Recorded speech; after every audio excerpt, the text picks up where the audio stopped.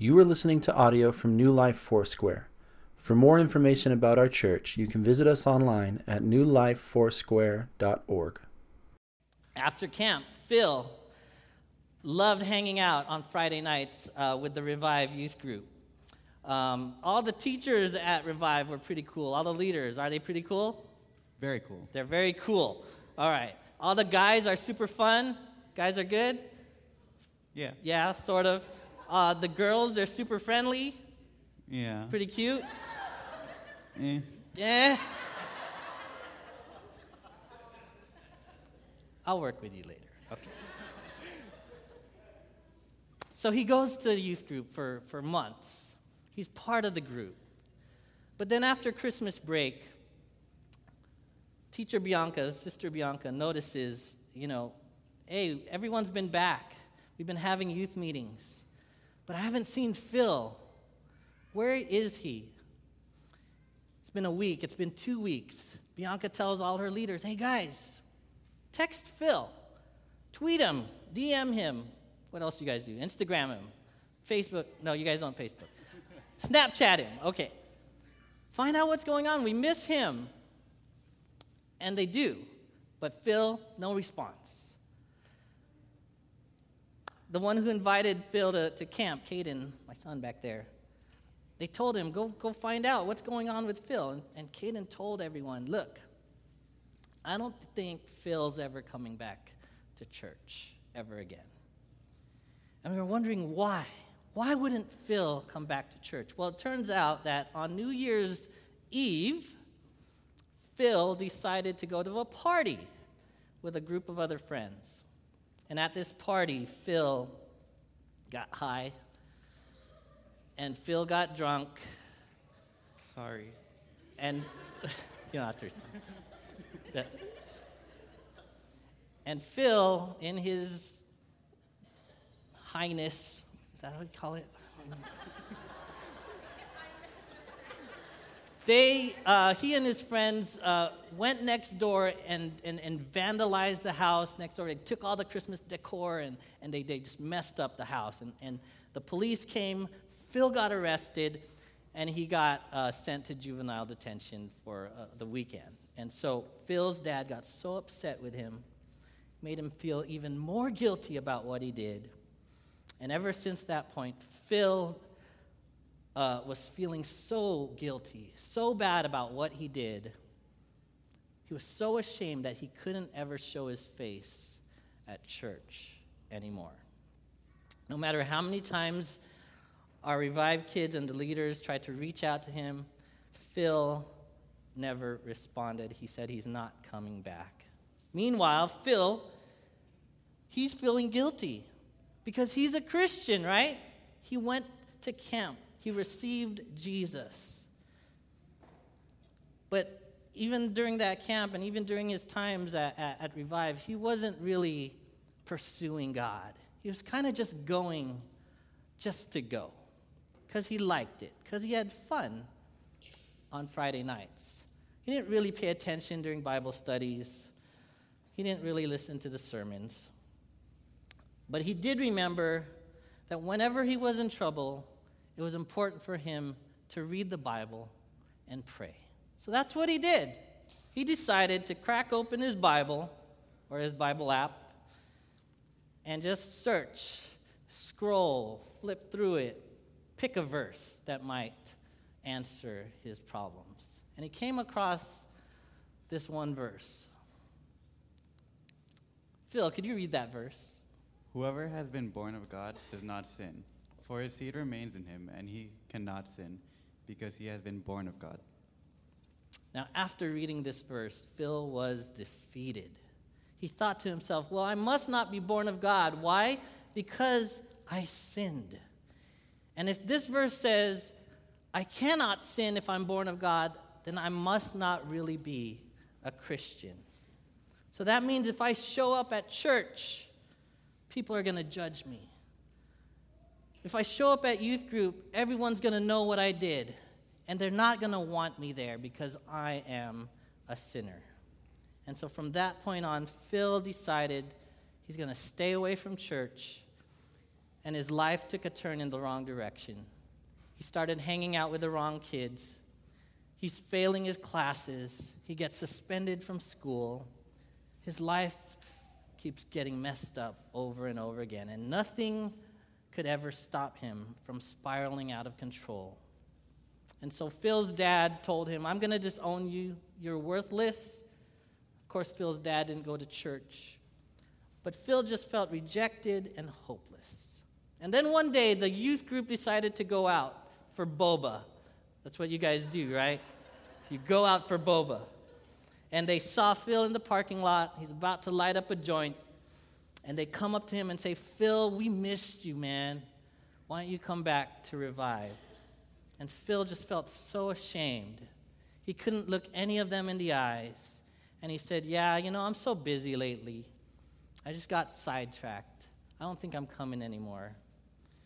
But Bianca, with her tenderness, and she just really felt like this is the last chance she would have to try to talk to Phil, she went up to Phil and said, you know what, Phil? I want you to know that Jesus cares about you no matter what you've done. He loves you, and we'd love to have you come back to Revive. Come back to church. But Phil couldn't help it. He just said, thanks, but you guys just don't know what I've been through. And this is what he said. Go ahead, Phil, read that. There's no way God could ever love me back, or take me back, sorry. There's no way God could ever take me back. Thanks, Phil. Thanks, pal. That's for you.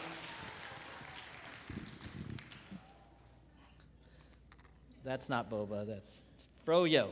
All right. There's no way God could ever take me back. Could you relate to Phil? Can any of you relate to messing up so bad or sinning to the point where you're like, I don't know if I should show my face in church today? I don't know if God can forgive me. What was Phil's response to his sin?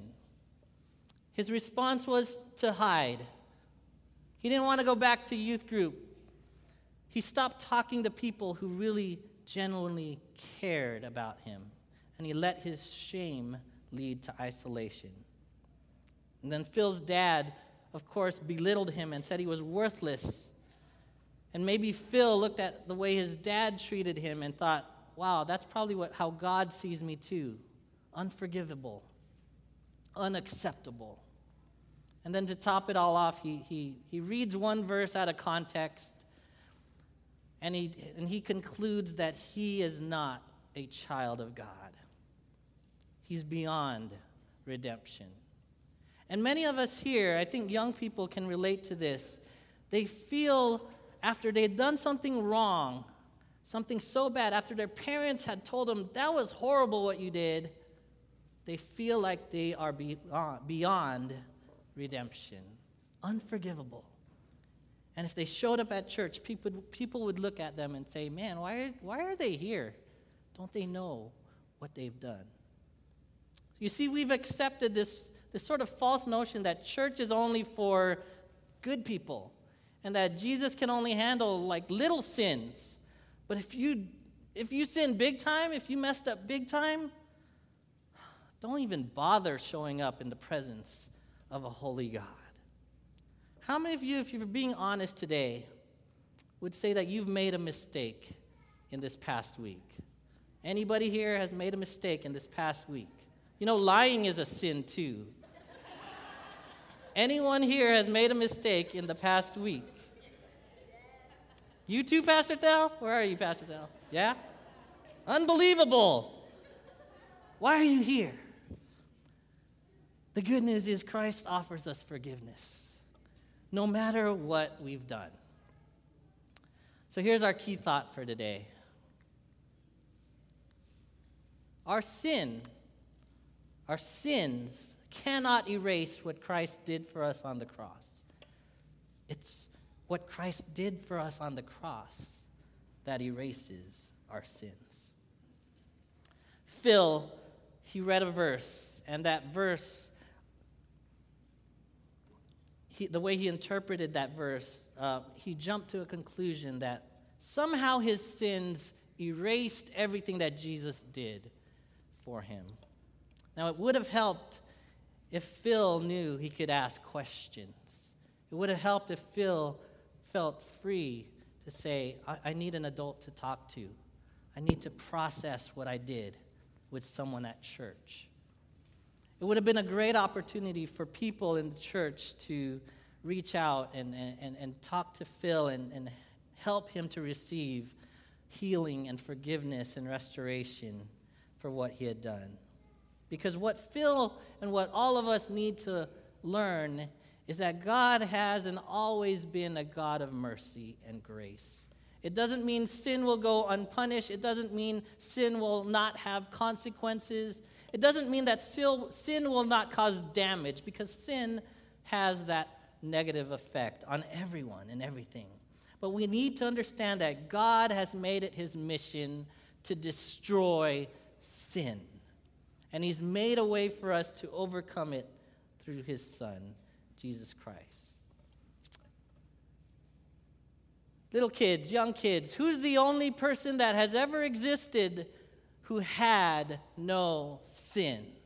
What is his name? Oh, all right, where's my little kids at? They're supposed to be in here. Jesus, Jesus.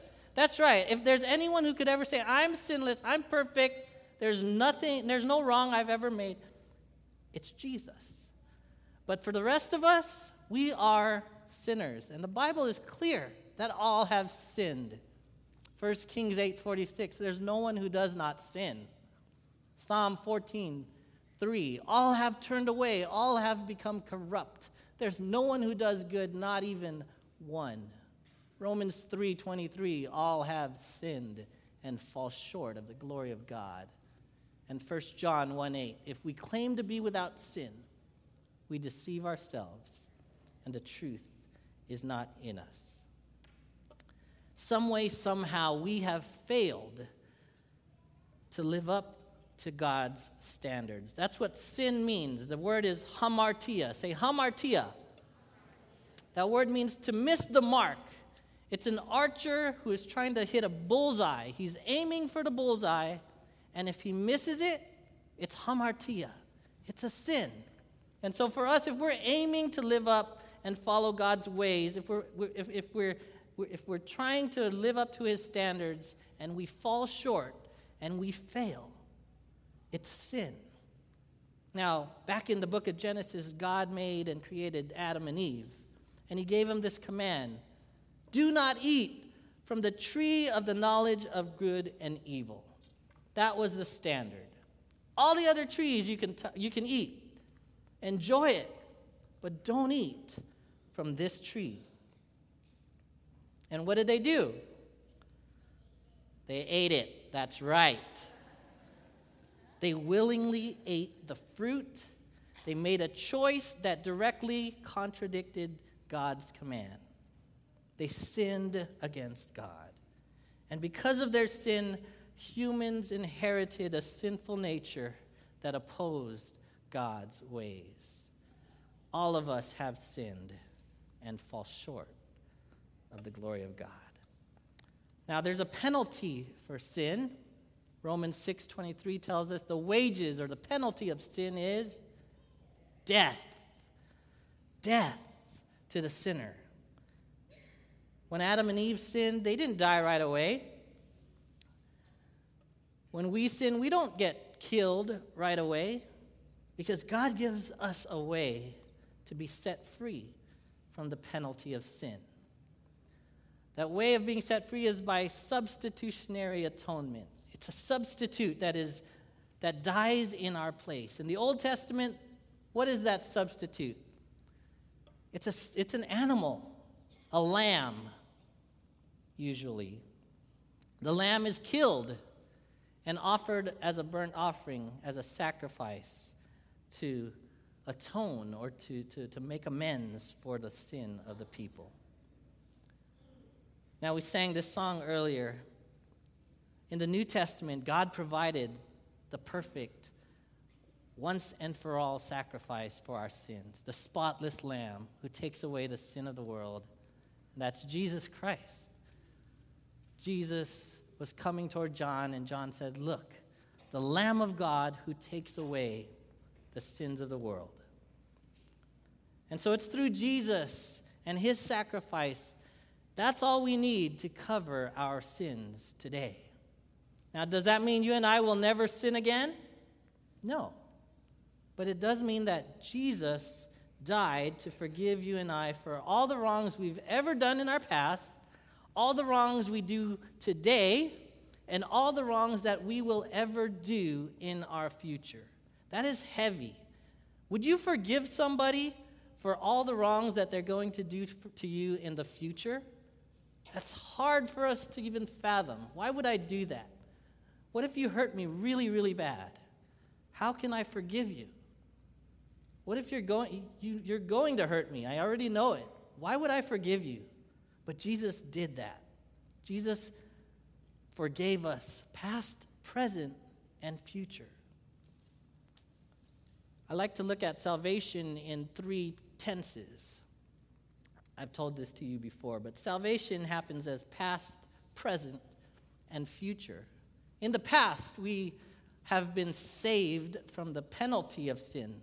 That's called justification. Say justification. In the present, today, we are being saved from the power of sin. That's called sanctification. Say sanctification. And in the future, when Christ comes again, or when we die, and we're with him in glory, we will be saved from the presence of sin. That is glorification. Say glorification. So Christ has saved us past, present, and future. And Paul tells us, because Christ has saved us, in Romans 8, 1-2, Jesus paid the death penalty for our sin, past, present, and future. Paul tells us, therefore, there is now no condemnation. Say no condemnation for those who are in Christ Jesus. Because through Christ Jesus, the law of the Spirit who gives life has set you free from the law of sin and death. So if you made a decision to follow Jesus Christ at one point in your life, if you made the decision to trust him as your Lord and your Savior, then you were justified. Your past sins have been paid for. The penalty for your sin is paid for. But not only your past, your present and your future sins. You are no longer under condemnation. There is no hellfire and brimstone in your future. There's no eternal death and suffering for those who are in Christ Jesus. We've been set free, atoned, forgiven, saved. God's not going to punish you for your sins because Jesus became the once and for all sacrifice. Can you say thank you, Jesus, to that? Thank you, Jesus. But I sinned today. What's up with that? Every day we make choices, right? We wake up, we make choices. Do I want to walk according to God's ways, or do I want to walk according to my own ways? Do I choose to live the way I used to live? Do I choose to live the way God wants me to live? Every day we need to be saved from the power of sin. We rely on the Holy Spirit to sanctify us, purify us, cleanse us from all unrighteousness, because we rely on the righteousness of Jesus Christ.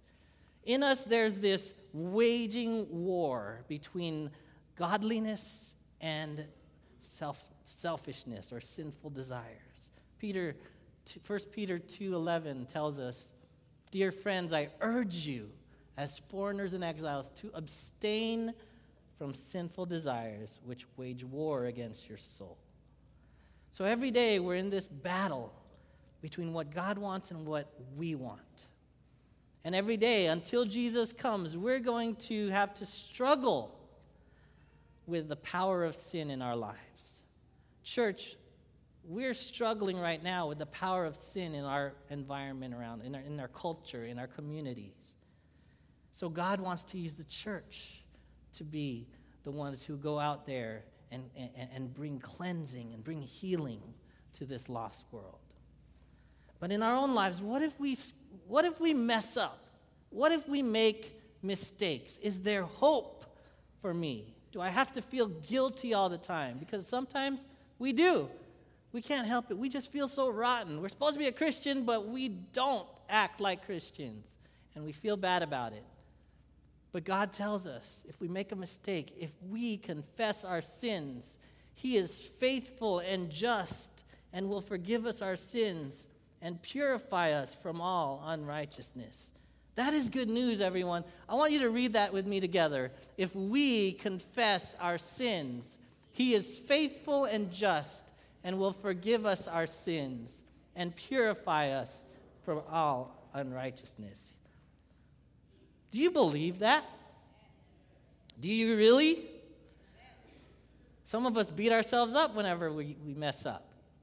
But do we really believe that if we confess our sin, if we tell God, look, I've sinned, I am sorry, do we believe that He is faithful and just to forgive us our sins and cleanse us from all unrighteousness?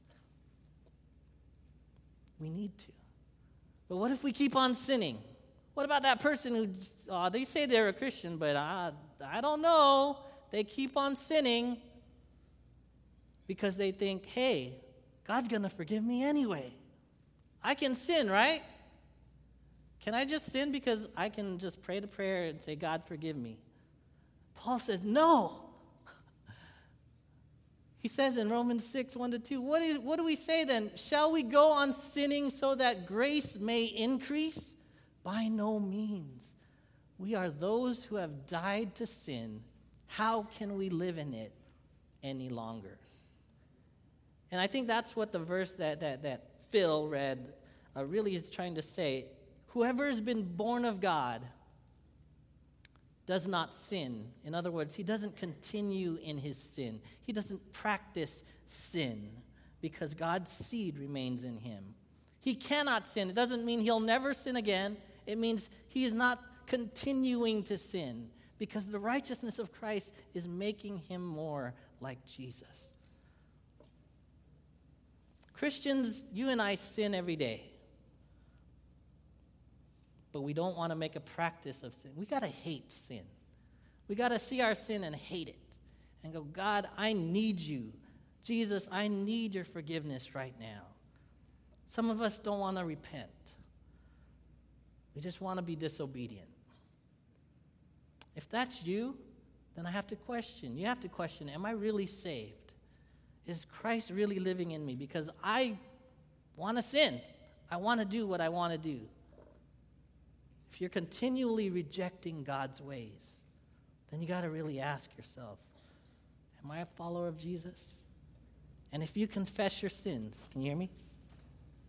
He is faithful and just, and he'll forgive your sins and cleanse you from all unrighteousness. So let's be quick to confess our sins and let Christ forgive us and show his faithfulness to us. Amen? Now, Pastor, are you sure that Christ can forgive all our sins? What about the really bad ones? Name a bad sin. Amen. We'll get to that one. Before that one. Murder, adultery. Anyone, can Christ forgive these horrible sins? Yes and amen. King David was a murderer and an adulterer. Remember, he slept with Bathsheba, the wife of Uriah. And then when Bathsheba got pregnant, David orchestrated the death of Uriah in battle. So David was responsible for Bathsheba, adultery with Bathsheba, and the death of Uriah. But look what he says in Psalm 51 when he confesses his sin. Have mercy on me, O God, according to your unfailing love. According to your great compassion, blot out my transgressions. Wash away all my iniquity and cleanse me from my sin. David's sins were forgiven. You guys heard of the Apostle Paul? He was a murderer too. He was a persecutor of the church. In Acts 7, Stephen is sharing the gospel. He's about to be killed by stoning. And Saul, the Apostle Paul, he is there approving of the killing of Stephen. And Saul was hell-bent on destroying the church. He went from house to house. He grabbed men and women. He dragged them to prison. He was on his way to persecute Christians in Damascus, and Jesus met him on the road. Paul's life was radically changed. And instead of Paul going around trying to prevent the spread of Christianity, God used Paul as the main driving force to spread the gospel across the world. And in one of his last letters, he says, here's a trustworthy saying that deserves full acceptance. Christ Jesus came into the world to save sinners, of whom I am the worst. But for that very reason I was shown mercy, so that in me, the worst of sinners, Christ Jesus might display his immense patience as an example for those who would believe in him and receive eternal life. Is there anyone beyond the reach of Christ's forgiveness and mercy? Nobody. Paul knew he had an evil and wicked past. He didn't deny his sins, but he clearly understood the forgiveness of God. So if God can forgive Paul and David and of murder and adultery and all these offenses, God can forgive our offenses and anyone's offenses, no matter what you've done. There's no offense that can separate you from the opportunity to receive God's love and forgiveness. But what about that one? What if I commit the unpardonable sin? Have you ever heard of that one? In Mark 3:28-29, Jesus talks of a sin that is not forgivable. Before I get to that, a couple of months I met one of the youth here at church, and he was brave because he asked me a question. Pastor, what do I do if I think I committed the unpardonable sin? And I asked him, well, you're not allowed to come to church anymore, right? No, I didn't say that. That's so messed up. I would have. I asked him, well, what do you think the unpardonable sin is? Why would you ask that question? That's a way we would respond to you, right? A question with a question. Why do you ask that? What's going on? And he said, it's the blasphemy of the Holy Spirit. And I'm like, you're right. And I wanted to know what he thought about that, how he understood the blasphemy of the Holy Spirit. And so, in his mind, blasphemy meant cursing the Holy Spirit. And of course, what does cursing mean in our context here? Swear words. So in this young boy's mind, he thought, oh no, I used a lot of bad words this week. Did I blaspheme the Holy Spirit? What would you tell a child like that? What would you tell him? Now, I know some of us use questionable language at times. Anyone here? Forget it. You don't have to. We read your Facebook posts and your, Instagram posts in staff meetings. No, we don't. If I told you we read your Instagram posts in staff meetings, would that change what you post on Instagram?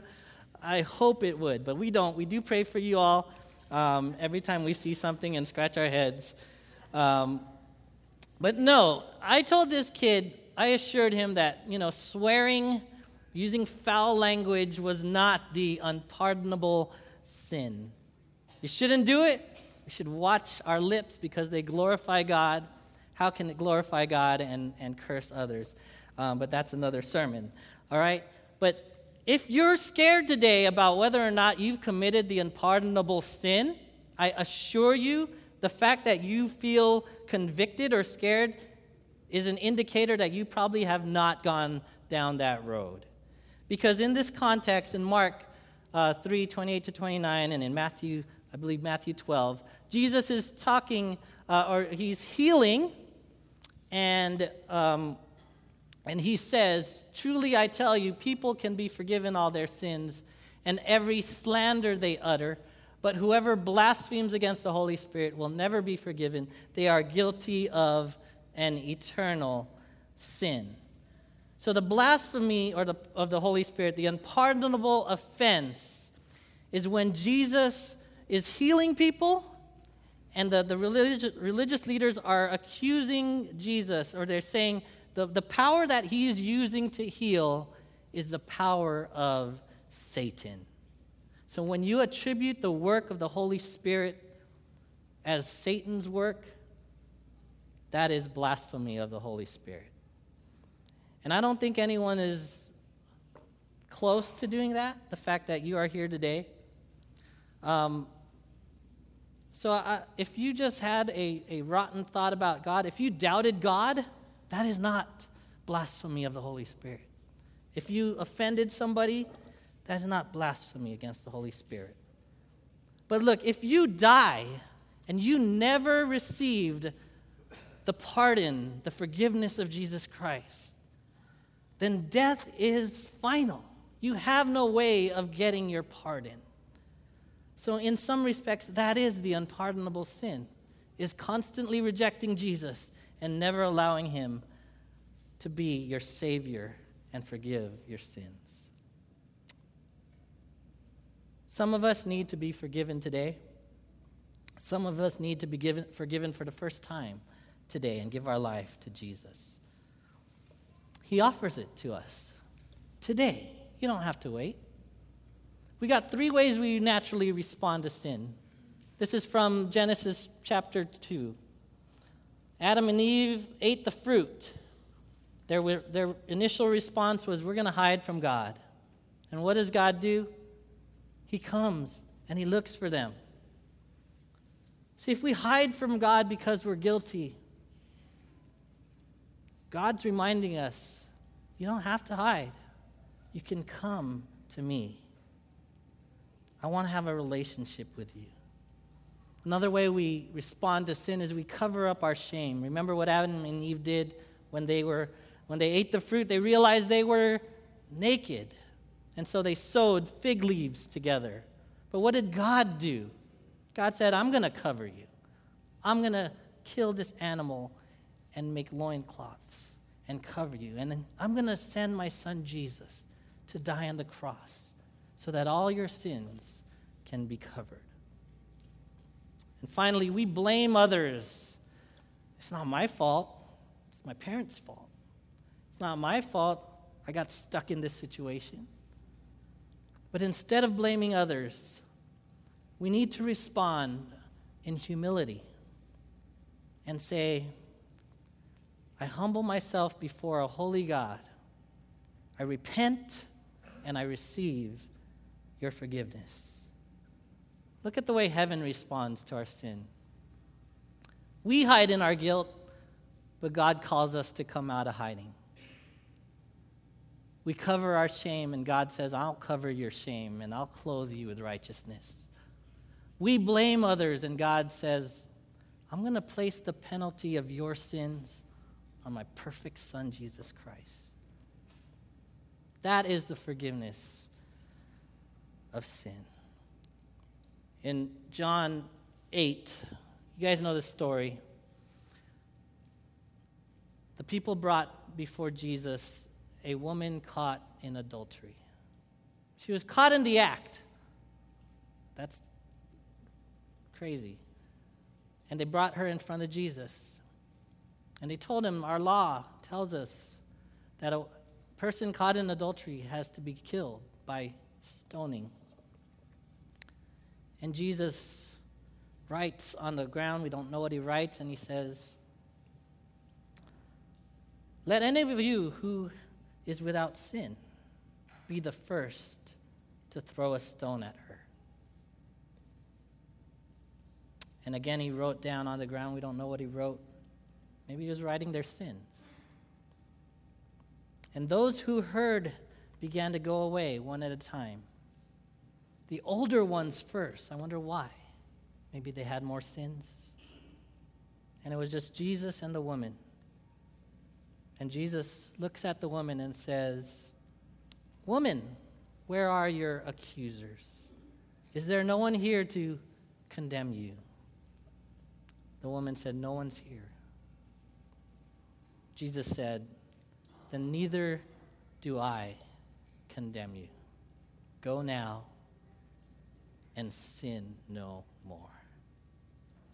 Jesus tells you today, I don't condemn you.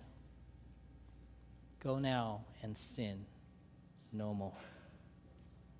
Thank you, Jesus. Can Christ forgive your sins today? Absolutely yes. Are you beyond his mercy and his love? No. You're right where he wants you to be. And if you want to receive his forgiveness today, I invite you to do that right now. Would you stand with me? Some of us need to pray a prayer of salvation, to make Jesus our Savior and our Lord, to receive his forgiveness today. We're going to take communion in a moment. Thank you for listening to audio from New Life Foursquare, located in Harbor City and Norwalk, California. Feel free to make copies of this audio to share with others, but please do not charge for those copies or change the content in any way without permission. For more information, you can visit us online at newlifefoursquare.org.